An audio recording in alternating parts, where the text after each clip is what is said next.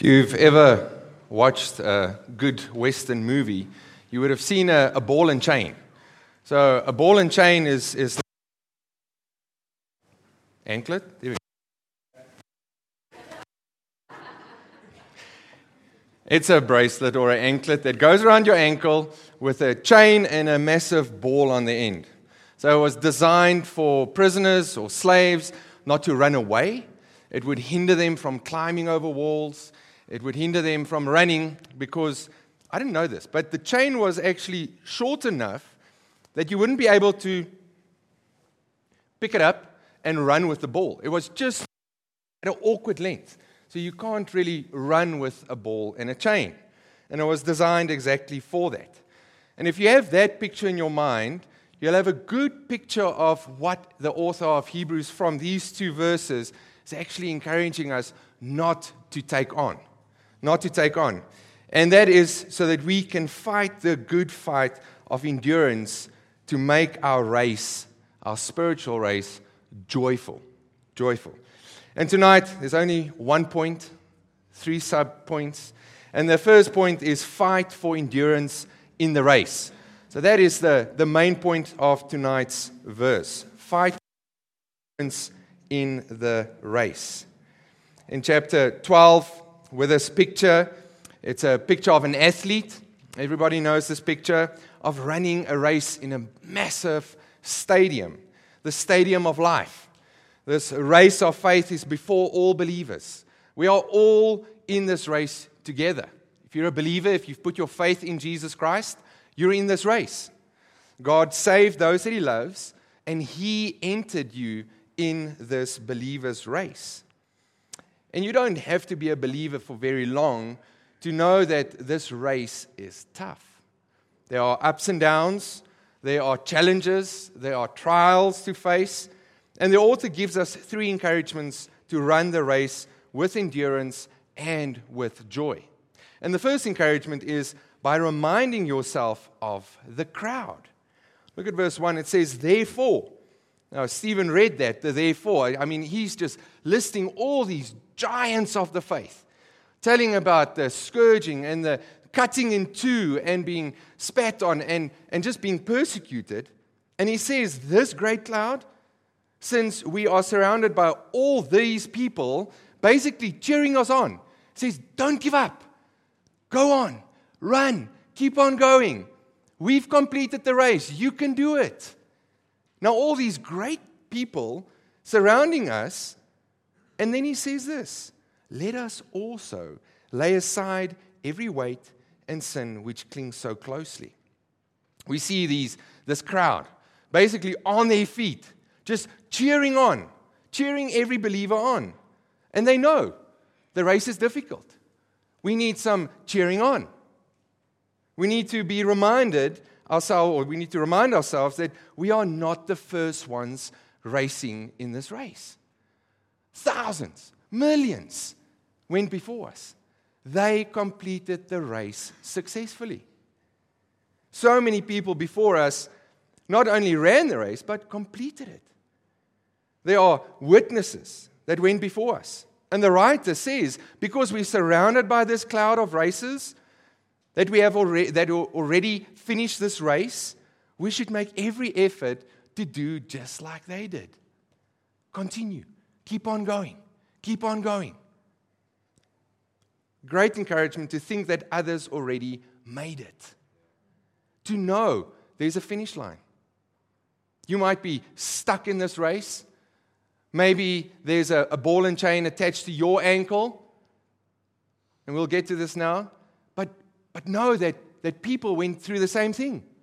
I mean, in the previous verses, they were cut in two. Have you ever thought of that? Facing lions, being burnt. They continued. They continued. Kept on running. We're not running it alone. But there's a danger here. I mean, Noah, he built an ark with his 3 sons, 4 people. Abraham, the faith, it started with Abraham. I mean, Sarah, Jacob, Joseph, saying no to all kinds of stuff, waiting in prison, enduring the race. Then you get Moses, Rahab, Gideon, David, Samuel. Whoo! Those were believers, right? But there's the whole problem. We see them as these great figures, and don't get me wrong, they are, but we kind of get discouraged. How am I going to live up to Moses? How am I going to be like Rahab or Gideon? Well, probably more like Gideon. But these are heroes. I mean, their names are in the book, in the Bible. But they were also just humans. They also needed faith to complete the race. We shouldn't forget this. They are humans. They had their struggles just like us. They fell just like us. They needed faith in Christ just like us. Let that motivate you to run like they did. Not perfect, but they completed it by faith. Their eyes were on the prize. They knew who they were running with and for. We are a part of this cloud. If you're a believer, you're part of this race. When you complete the race, you are part of this cloud. And we need to start running this race like they did. When your stamina runs out, ask for a piggyback ride. Ask for someone to come alongside you. Brother, sister, I'm struggling here. Can you help me?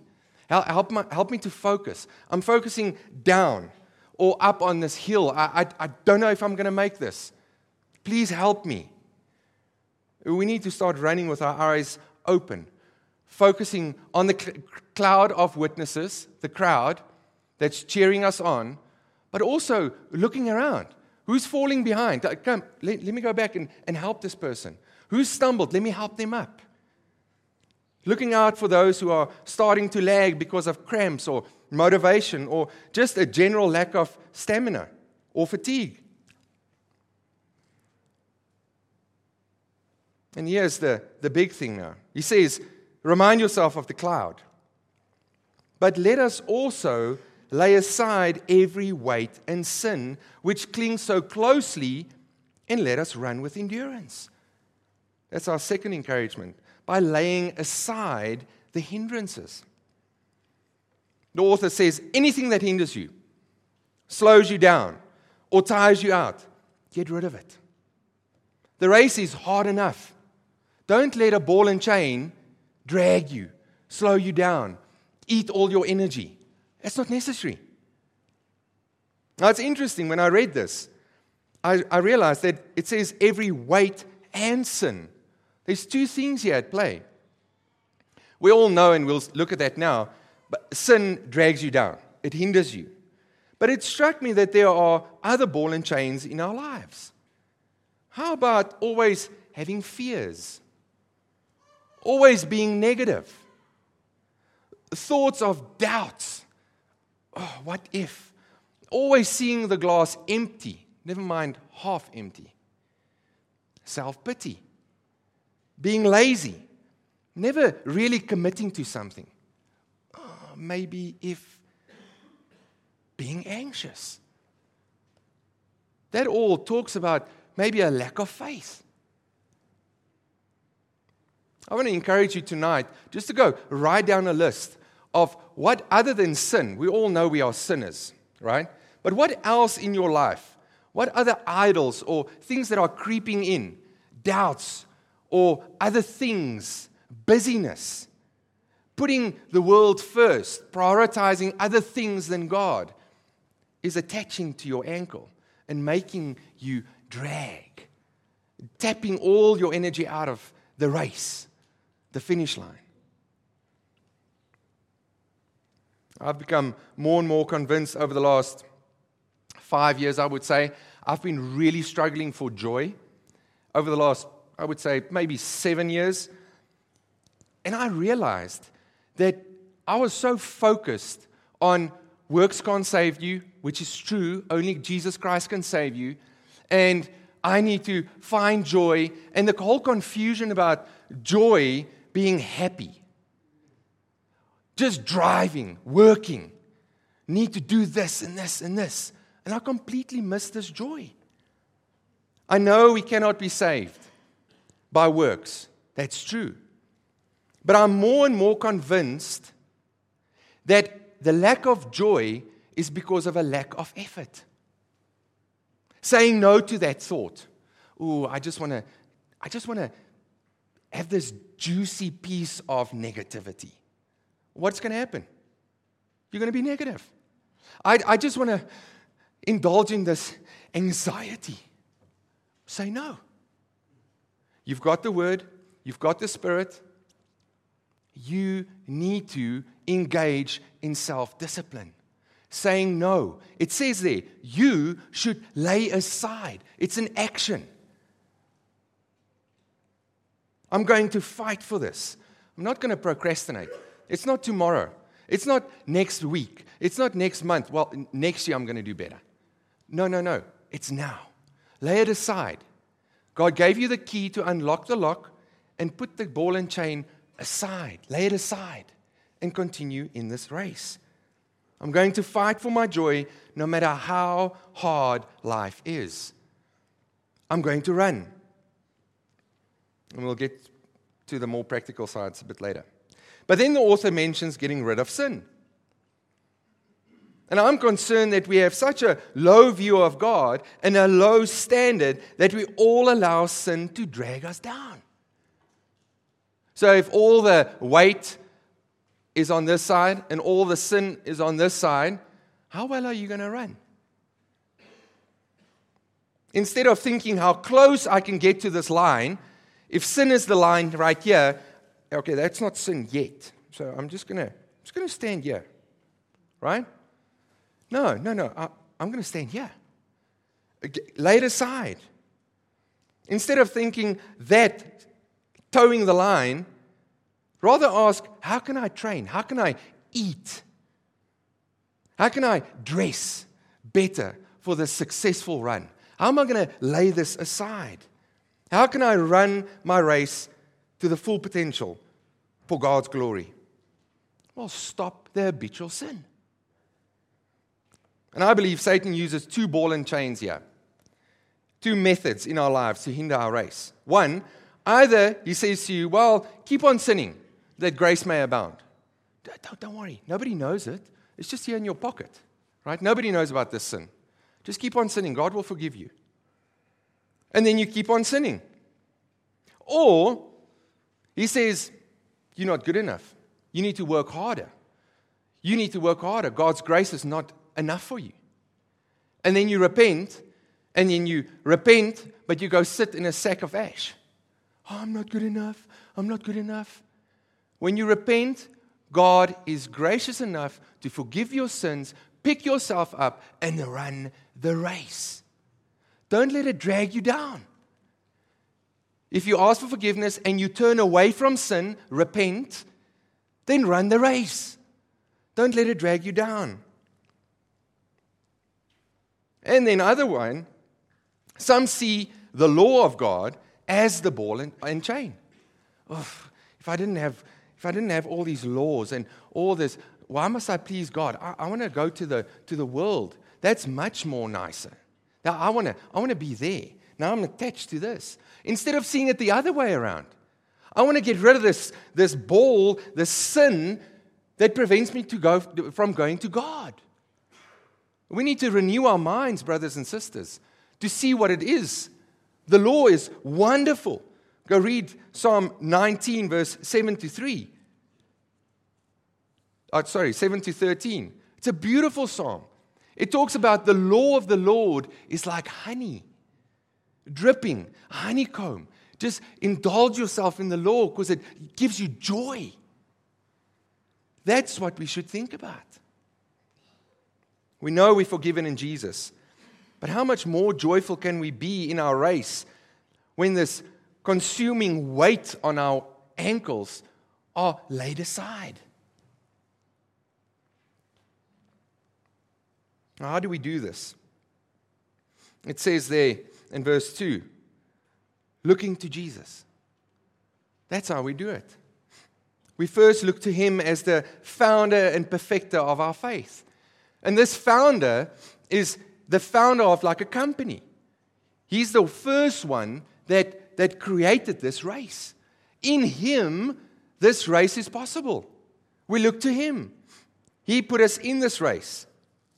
But then He's also the perfecter of our faith. We look at Him.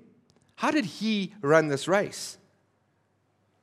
He raced looking to the joy set before Him, the text says. He was here to serve for a period. It was going to not be forever. He came for a specific task. Our race is also not forever.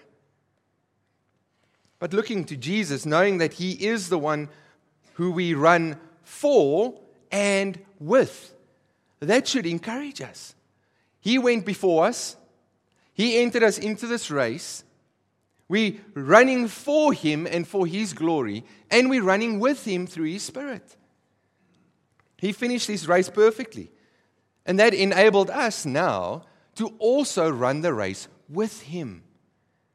He's the founder, the one that saved us, allowing us this privilege to race. Have you ever thought of that? That your Christian life is a privilege. There are people not in this race. They're in a different race. A race going straight to hell.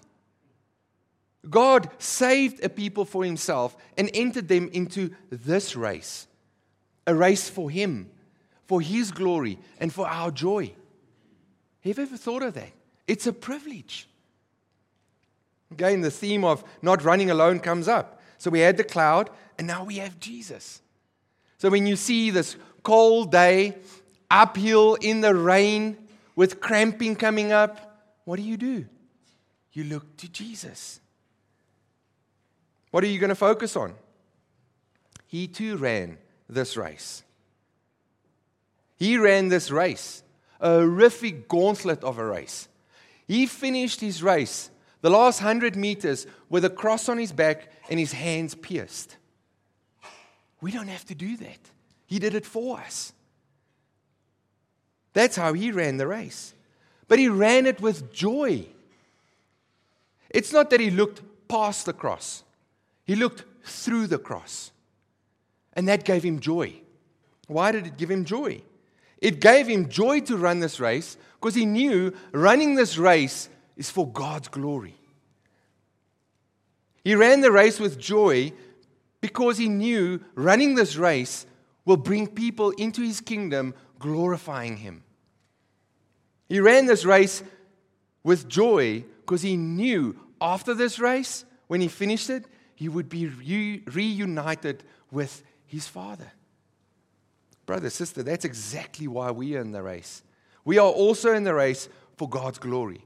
We are also in the race for God's people. And we are also in the race to be reunited with God one day when you finish that finish line. What a joy it is. Hebrews 11 verse 1 says, faith is the substance of things hoped for, which means that the full and everlasting joy in God that we are hoping for at the end of the race can become an experience right now through faith. In the midst of our bearing the cross, in the midst of our shame, as the text says with Jesus, that's how we joyfully endure the race through His power. And if you're not in Christ, I honestly feel sorry for you.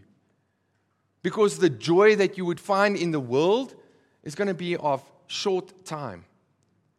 The everlasting joy, that is what we need to focus on.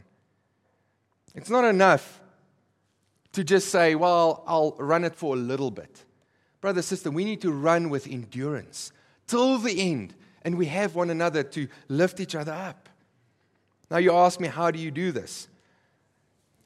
Like I said, I've been struggling for 7 years, and it struck me. I always said, but I read my Bible, and I pray, but I just can't find it. Do you know what struck me today and this week?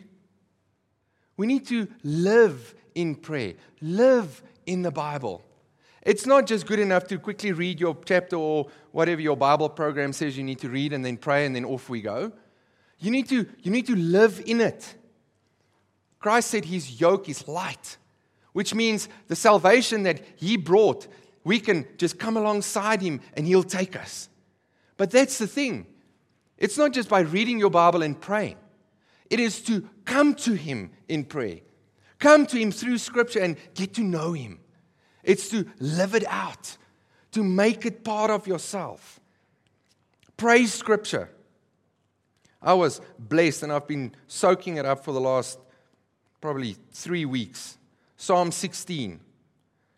You can go read that as well, 19 and 16. Listen to verse 1 until 3. It says, "Preserve me, O God, for in you I take refuge." I mean, that is just a prayer that can saturate you for the whole day. Lord, preserve me. I'm going through this tough time. Preserve me, O God, for in you I take my refuge. Not in my own self, not in my own strength. Lord, you need to preserve me. I say to the Lord in verse 2, "You are my Lord. I have no good apart from you." Lord, help me to understand this. I want to be part of you because there's nothing good in me. I want your goodness. Verse 3, "As for the saints in the land, they are the excellent ones, in whom is all my delight." As Ati said this morning, forgiveness. I've been praying this verse over and over a lot of times in the day. Lord, help me to find your excellent ones. Help me to find my delight in them, in you. Help me to love you guys better. Listen to verse 9 to 11. "Therefore my heart is glad, and my whole being rejoices." It's in God. Help me to rejoice in you. Help my heart to be glad in you. My flesh also dwells securely. If you feel that you're in an insecure environment and you cannot get out of it, find your security in Christ. Verse 10, "For you will not abandon my soul to Sheol." Praise God for Jesus. He will not abandon you. God, I feel alone. I feel dirty. Whatever you feel, go to Jesus. He will not abandon you. And that makes my heart jump for joy. Verse 11, "You make known to me the path of life." Lord, I am dizzy. I cannot see where I'm supposed to go. Help me. Point me to the path of life. In your presence, there is fullness of joy. Brother, sister, if you are negative, if you're anxious, if you have a lack of joy, where are you going to find it? Look to Jesus and ask him. Pray this verse. I can't tell you how much it's helped me in the last month just praying this verse. Help me to draw near in your presence. I need joy. At your right hand are pleasures forevermore. Forevermore. Not just now, forevermore. But then you need to find it in Jesus. Not in your bank account, not in your work, not in your friends, not in your house. In Jesus. Otherwise, it's going to disappear. Like this. But something else that struck me here is this joy that Jesus had. And it's not a joy of, I'm happy, I clap my hands, and I'm always this jovial person, butterflies and kisses. It's not that. This joy is a satisfaction. It's like a great meal that you are hungry and now you enjoy this warm meal. It's a fullness, but it's also a calmness. It's just, I can relax. I'm in Jesus. He will never leave me nor forsake me, no matter what is going on in your life. But then you need to draw near to Him. Cast this ball and chain off your ankle. Go to Him. Don't let this hindrance hinder you to going to Him. Find your fullness in Him. Family, don't shackle yourself with a ball and chain, causing you to drag. You're just going to fight harder and it's going to make you more tired. Fight for this endurance in the race of faith, knowing that Jesus is the one to be known. Know Him more intensely. Taste and see that the Lord is good. Go deep with Jesus until He is the supreme treasure of your life. And joy will fill your race is finished. Let us race with endurance, reminding us that we're not alone. Reminding us that we need to lay aside all hindrances and looking to Jesus. Let us pray.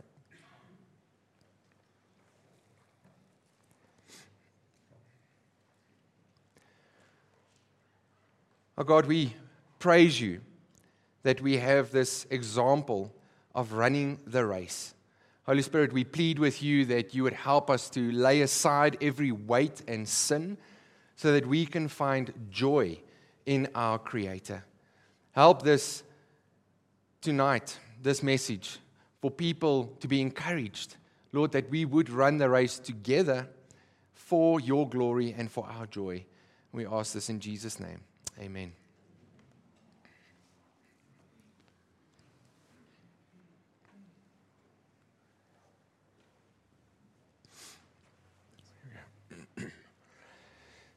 Good.